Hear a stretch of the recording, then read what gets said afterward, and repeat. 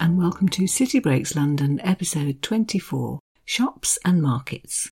I'm Marion Jones, and I'm looking forward to taking you today on a wander around the whole of the city, looking out for all the very many different sorts of places where you can spend your money in London. We'll be covering some of the very famous shops that everybody's heard of. We'll have a little poke round some of the best bookshops, tour some of the very, very different shopping areas all over the city, from the exclusive like Knightsbridge to the quirky, think Brick Lane and Carnaby Street, not forgetting, of course, everything in between, Covent Garden and whatnot.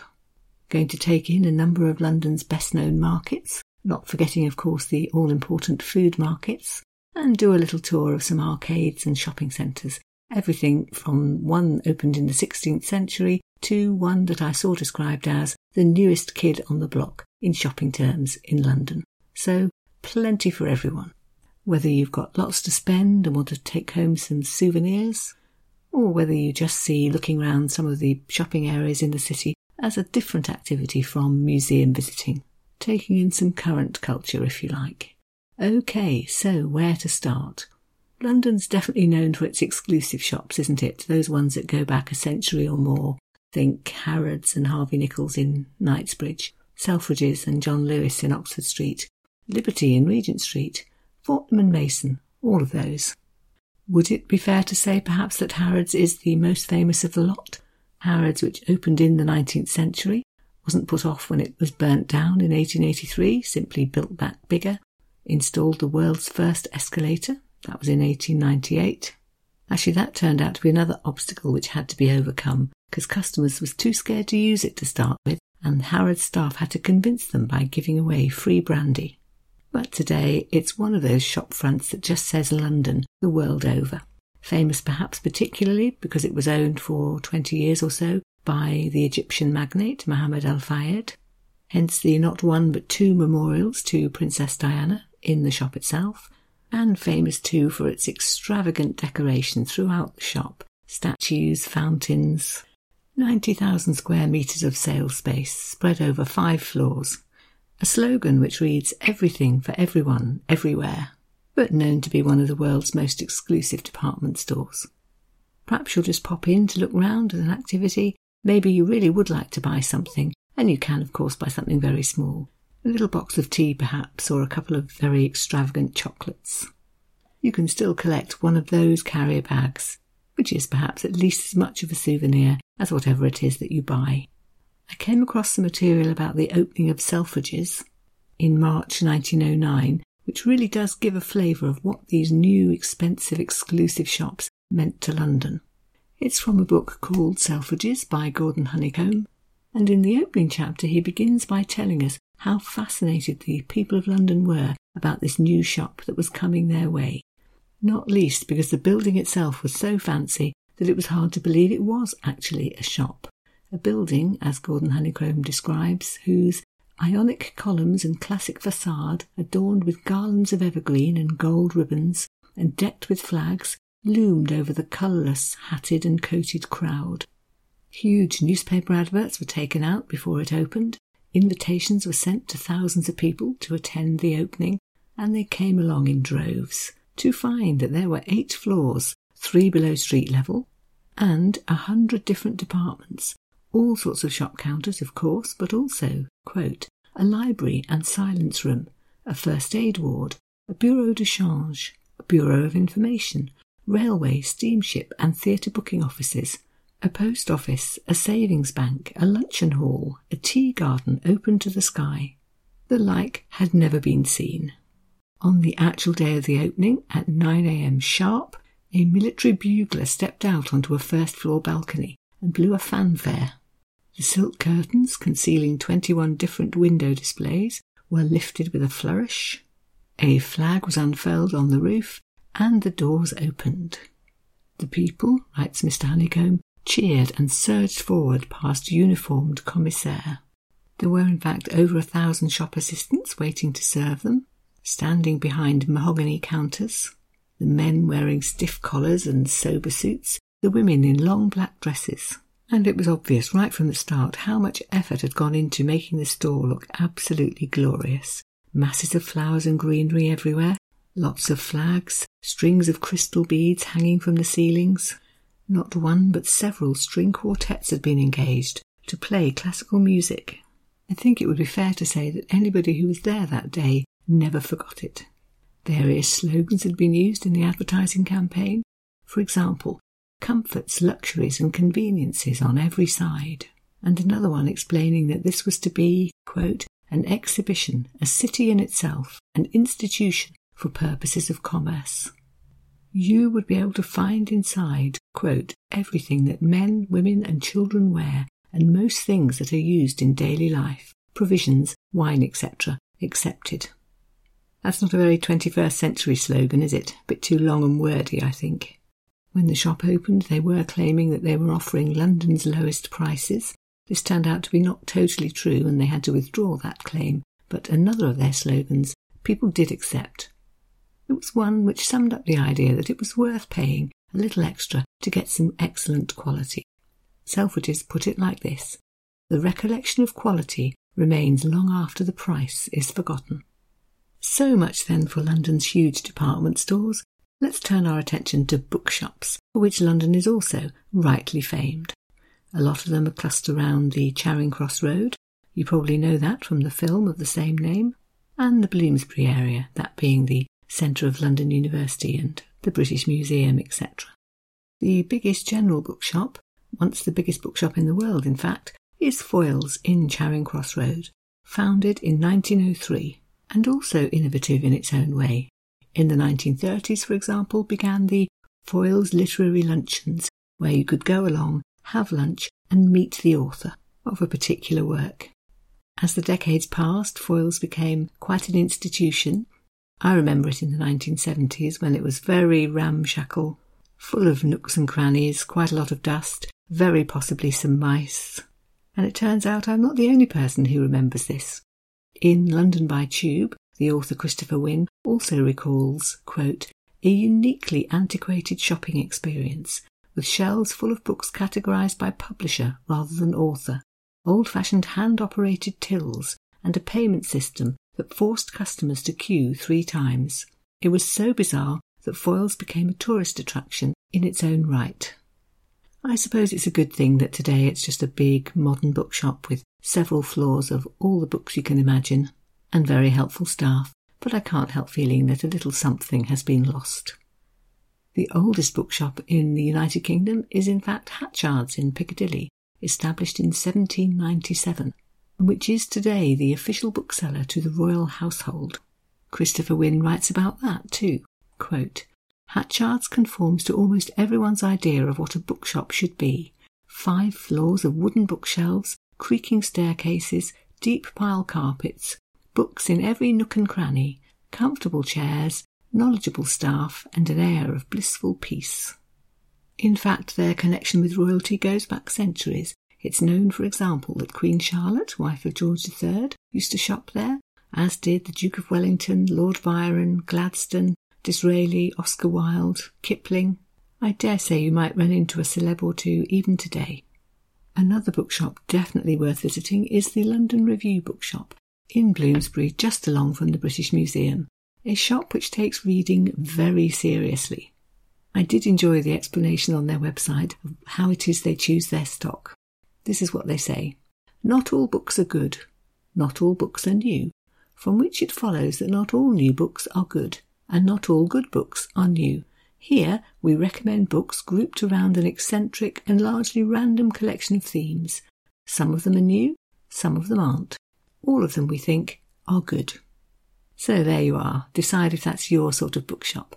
And please note too that so seriously do they take reading that they publish the London Review of Books, a magazine, a literary review, if you will, which will help you keep up with what's being published and whether it's any good or not. And actually they're also famous for their bijou cake shop, where, quote, everything we bake is handmade with love. And on the website they certainly have some very drillsome photographs. So many specialist bookshops in London, where to start? I would like to just mention one of particular interest perhaps for people who like a travel podcast, and that's Stanford's Bookshop in Covent Garden, the world's biggest and best map and travel bookshop. If it's maps or atlases or a globe or a travel guide that you wish to find, Stanford's is where you need to go. And I found it reassuring to read that they have supplied cartography to the British Army and the James Bond films. Oh, and their cafe does a cracking hot chocolate. I know that they have been crowdfunding to get through COVID, so if you're somebody who'd like to keep a really good map and travel bookshop in London, do use them if you possibly can. And just finally, before we leave bookshops, I have to mention the Notting Hill bookshop. Yes, that one from the film, easily found just off the Portobello Road.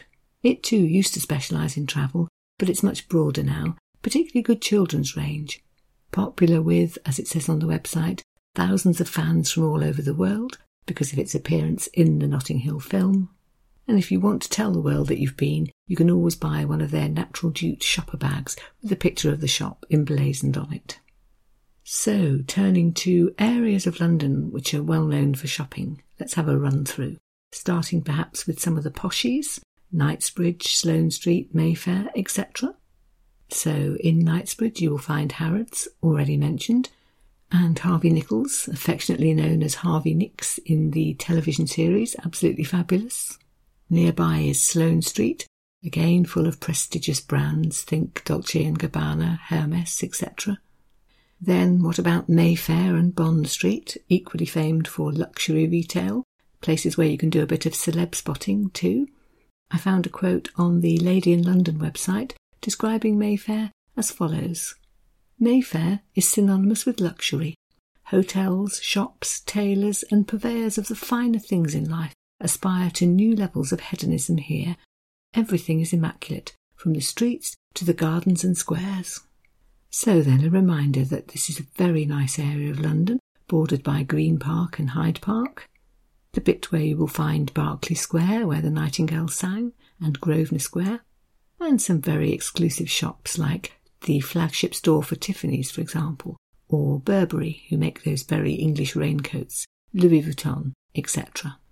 And don't, whatever you do, miss Jermyn Street, Jermyn. That's got Fortnum & Mason's in it, but it's also got some of the most incredible shops you'll see anywhere. They seem to specialise in gentlemen's outfitters, as I believe men's clothes shops are called in that neck of the woods. They have wonderful names and they do amazing things. There is Turnbull and Asser, for example, shirt makers, we are told, to Churchill, James Bond and the Prince of Wales. There is also John Lobb, Britain's oldest bootmaker, a self-made man who in 1866 got the bright idea of sending a pair of his boots to the Prince of Wales. He'd had the initiative to get the Prince's exact foot measurements first, and so when they arrived, Prince Edward was thrilled with them, and a royal warrant was issued. Every pair of shoes is individually crafted, using a wooden last fashioned to the exact shape of that particular customer's feet. They have apparently got lasts in there belonging to Queen Victoria, to Frank Sinatra, and to Prince Charles. If you are off boating in Henley any time and don't have one of those exclusive stripy blazers, then you will find Benson & Clegg's in Jermyn Street, who will be able to help you out. Savile Row is quite nearby, where you can get tailor-made suits. You will need at least 3 fittings apparently, but we are told that they have attractive dressing rooms and that drinks are often included. And the end result will be a suit which fits you perfectly. I enjoyed much of the wording on their website. Here, for example, they are describing their monogram service. We can monogram men's shirts, silk ties, dressing gowns, chinos and pyjamas with up to 4 initials. Is it only me that thinks that has a kind of matron at boarding school sort of flavour to it? Even better, the following. Fortune favours the brave and adventurous. Bright thread colours will elevate a white shirt to designer status. Truly a sentence to savour. But maybe you are thinking that you won't be shopping in some of these very exclusive emporia. So let's come down market a little bit to other well-known streets in London.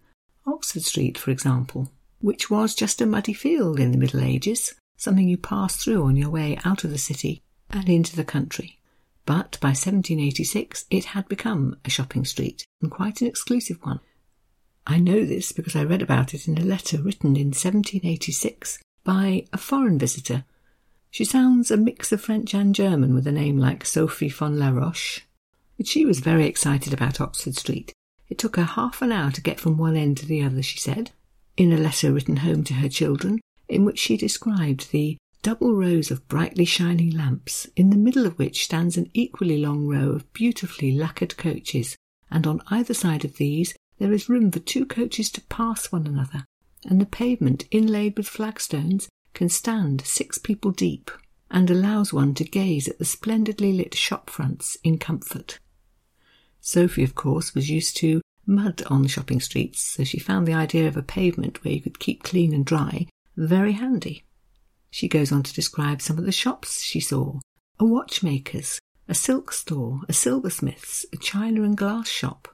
She was particularly taken with the spirit booths, for, as she put it, the English are fond of a strong drink, and in those, she explained, there were crystal flasks of every shape and form, all lit up from behind so that the different coloured spirits would sparkle. And then she goes on to write, just as alluring are the confectioners and fruiterers, where, behind the handsome glass windows, pyramids of pineapples, figs, grapes, oranges, and all manner of fruits are on show.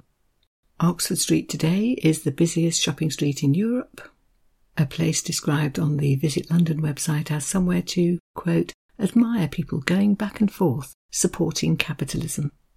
Regent Street crosses over with Oxford Street, definitely a little bit upmarket, I would say. When Charles Dickens was writing, it was London's most exclusive shopping street. The architecture was elegant, the street was wide enough for coaches and horses to drive through comfortably, and again, the newish glass in the windows meant that wonderful displays could be set up for the public to admire, turning shopping not just into something you had to do to get what you needed, but into a leisure activity. On Regent Street today, you'll still find an elegant mix of shops, a couple of the famous ones being Hamleys, the famous toy shop, and Liberty, where you can buy Liberty prints and things made with them. There's also a ginormous Apple store. Then there's Covent Garden, one of the best shopping areas in the West End, classy really, surrounded by the Royal Opera House and Drury Lane Theatre, where you'll find some very upmarket buskers, music students, for example, lots of impromptu performances, all sorts of foodie outlets. Again, things that turn shopping into an experience rather than a chore. Covent Garden has a main piazza, but there are lots of little courtyards and quirky streets off it, so do have a wander round. Look out perhaps for Neal's Yard, colourful houses, lots of vibrant little cafes, a shop called Neal's Yard Remedies, which is quite a London institution, selling, quote, the UK's largest range of certified organic health and beauty products. Look out too for Broadcourt, a little lane just by the Royal Opera House, where you can take a nice photo of yourself in front of a ballerina sculpture with a row of red phone boxes in the background.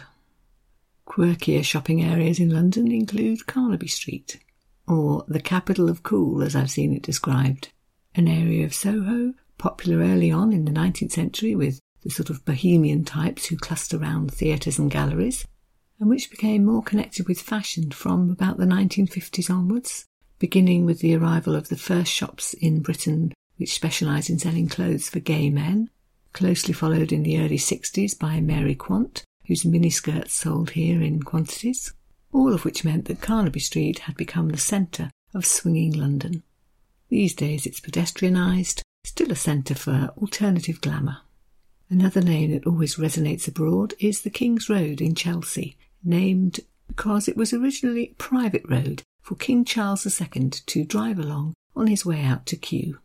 It became the centre of British fashion in the late 60s, early 70s, the place where punk began, a place where at number 430, still a photo stop for lots of visitors by the way, a shop was owned by Vivienne Westwood and Malcolm McLaren.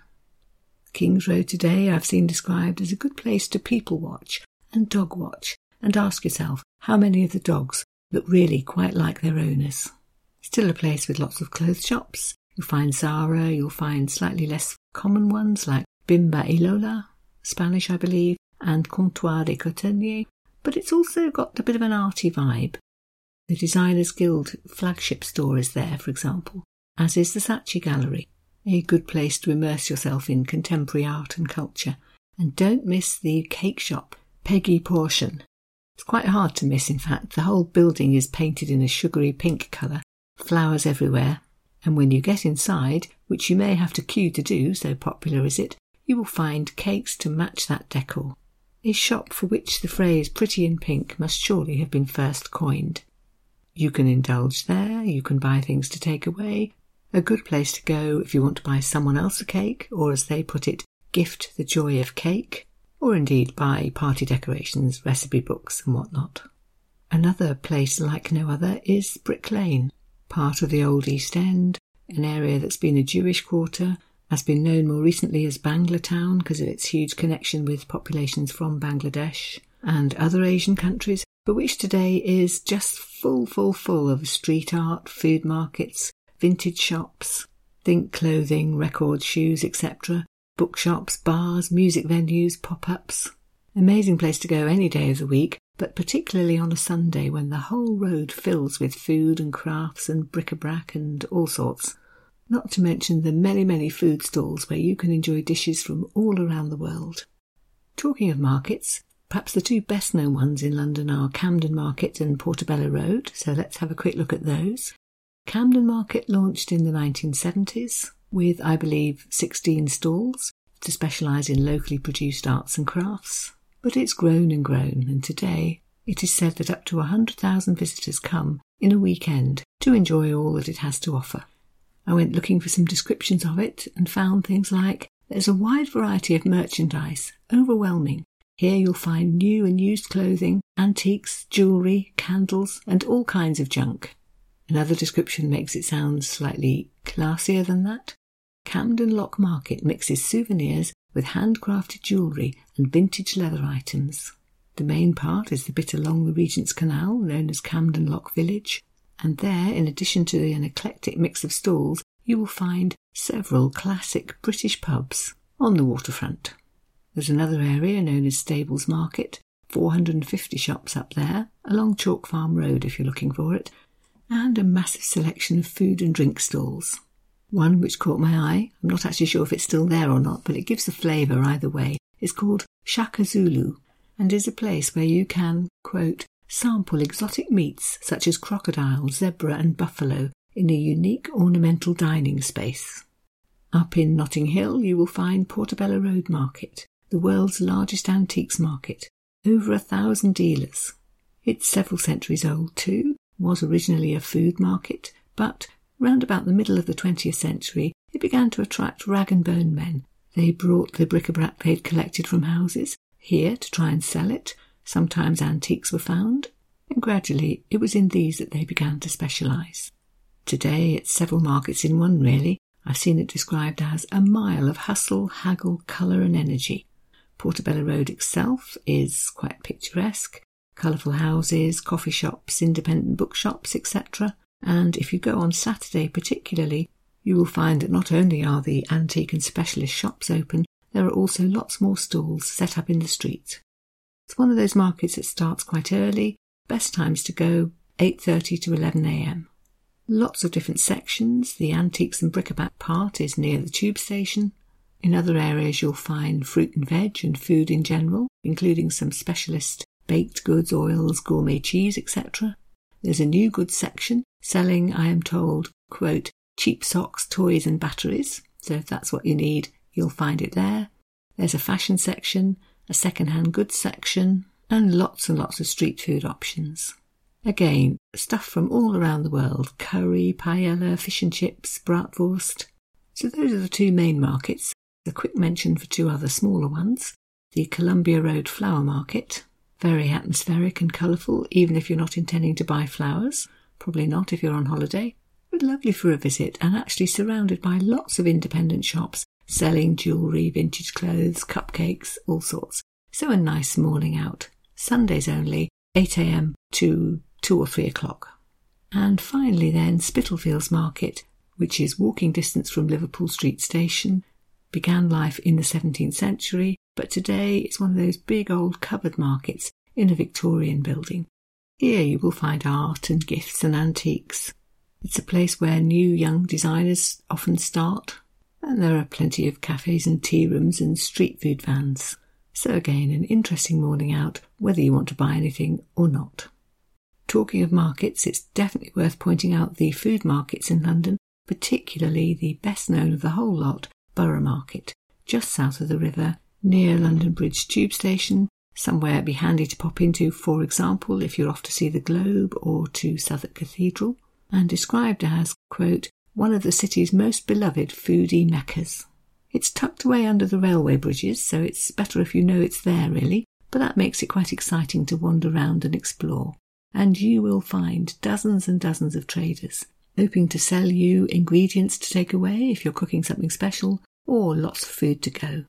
I think there are about 150 in total, so just to give you a flavour, if you want to buy some food to take home, you could choose from charcuterie from the South Tyrol, specialities from Emilia-Romagna, French patisserie, Russian breads, Scottish smoked fish products, and on and on. If what you're looking for is more some food to take away, eat there and then again, a massive choice. Some examples. Gourmet Goat will sell you Cypriot street food. Gujarati Rasoi will offer you vegetarian specialities. You can get Singapore street food from Mei Mei. And a company called Scotch Tales offer you, quote, the humble Scotch egg, lovingly reinvented. I'm sure you could eat there every day for a year and never have the same thing twice. And just a quick mention for another food market that's easy to find, South Bank Centre, somewhere you are surely quite likely to be passing. It's only open, I think, on Friday, Saturday and Sundays, but there again you'll find a massive range. Crêpes and galette, barbecues, burgers and seafood, lots of Asian street food from Korea, Japan, Thailand, curries from Mauritius and the Punjab, a Polish deli, lots of Mediterranean food, Ethiopian coffee, cocktails from a company called Elephant Juice. Equally suitable if you know what you like, or if you really want to try something you've never heard of. And moving on, you may remember if you've listened to the Paris series that Shopping in Paris offered a very particular treat known as the arcades, those covered arcades, built largely in the 19th century and full of all sorts of little shops that you don't find anywhere else. Are there any of those in London? I can hear you wondering. And the answer is yes, certainly. There is, for example, the Burlington Arcade, and the story of how that came into being is one to savour. Here's what it says on their website. True love took on a new meaning when Lord George Cavendish, Earl of Burlington, commissioned Samuel Ware to build Burlington Arcade as a safe place for his wife and other genteel folk to shop. Isn't that romantic? There were people who thought that the Earl had a double motive, actually. People were throwing oyster shells into his garden, oysters being the popular fast food in the early 1800s. And his solution to this annoying problem was to build an arcade on the land and keep out the riffraff. Genteel folk could shop there, other people could take their oyster shells somewhere else. So it opened in 1819 for, as it was said at the time, the sale of jewellery and fancy articles of fashionable demand for the gratification of the public. There were about 50 little shops inside, selling luxuries like hats and gloves and jewellery. It was apparently the place to go if you needed a new bonnet. And that very exclusive flavour is retained even today. It's described, in fact, as the jewel in Mayfair.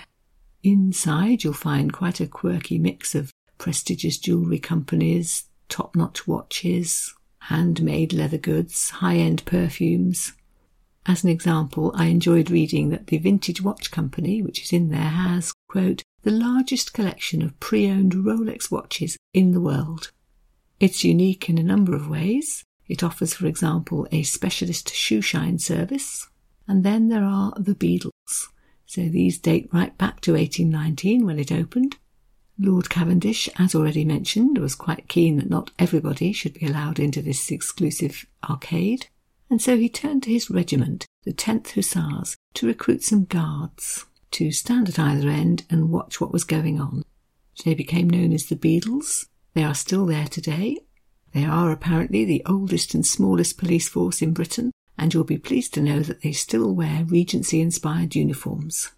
They are still there to impose the rules laid down and to make sure that no customers indulge in any of the things which are banned. For example, whistling, running, riding a bicycle, behaving boisterously. If you want to do any of those things, you're going to have to shop somewhere else. The Burlington Arcade is helpfully situated near the Royal Academy and across the road from Fortnum and Mason's. So if you're in the area, I definitely recommend that you pop in. It is really quite an experience.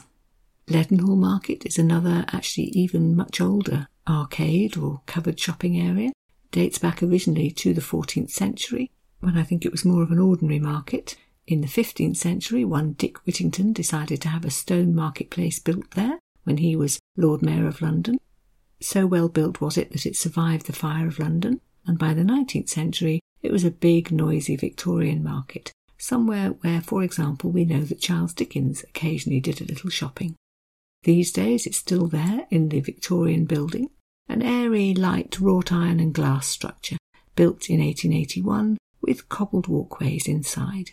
It's right in the centre of London's financial district, and you can still see its origins. So, left over from the days when it was a meat and game market, you can see wrought iron hooks on the shop fronts, which is where the produce used to be hung. These days it's got lots of shops, some of them quite upmarket, but also some very ordinary ones, Waterstones, Pizza Express, that sort of thing. There are cafes, there are wine bars. Definitely a place worth popping into. Also in the city, there's the Royal Exchange, also with illustrious roots, founded in the 16th century and opened by, wait for it, Elizabeth I. That one burnt down, unfortunately, and the second one, put up to replace it, also burnt down. So the third one was opened in 1844 by Queen Victoria.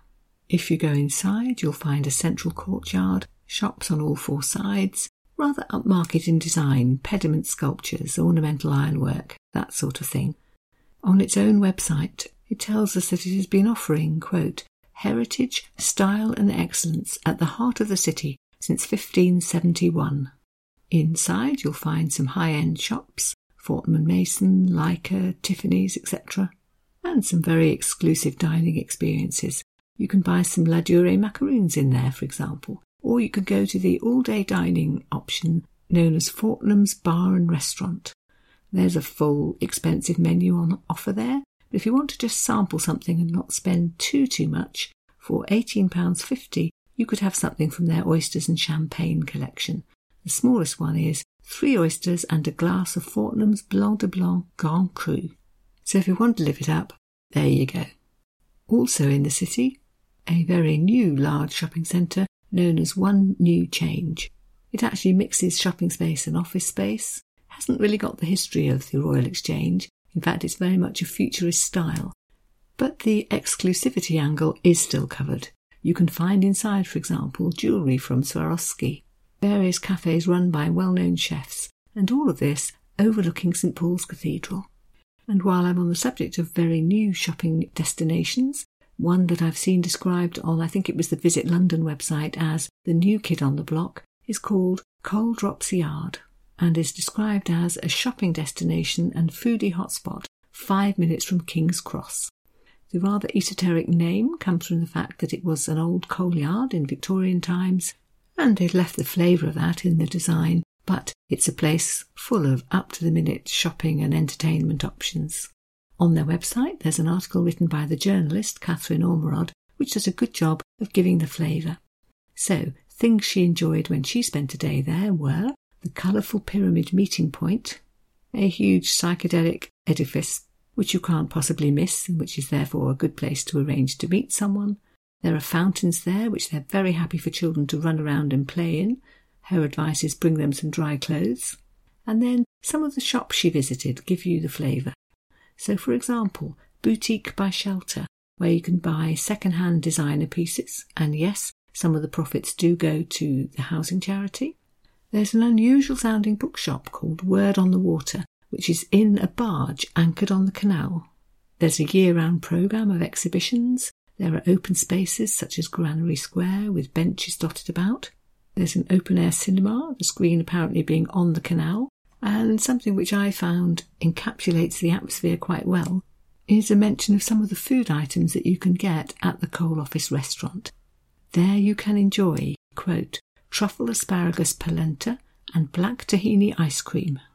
And just before I finish, can I mention the place where I think most ordinary Londoners do most of their ordinary shopping, and that is Westfield, 2 major shopping centres, one at White City and one at Stratford, 250 shops in each, more than 80 places to eat.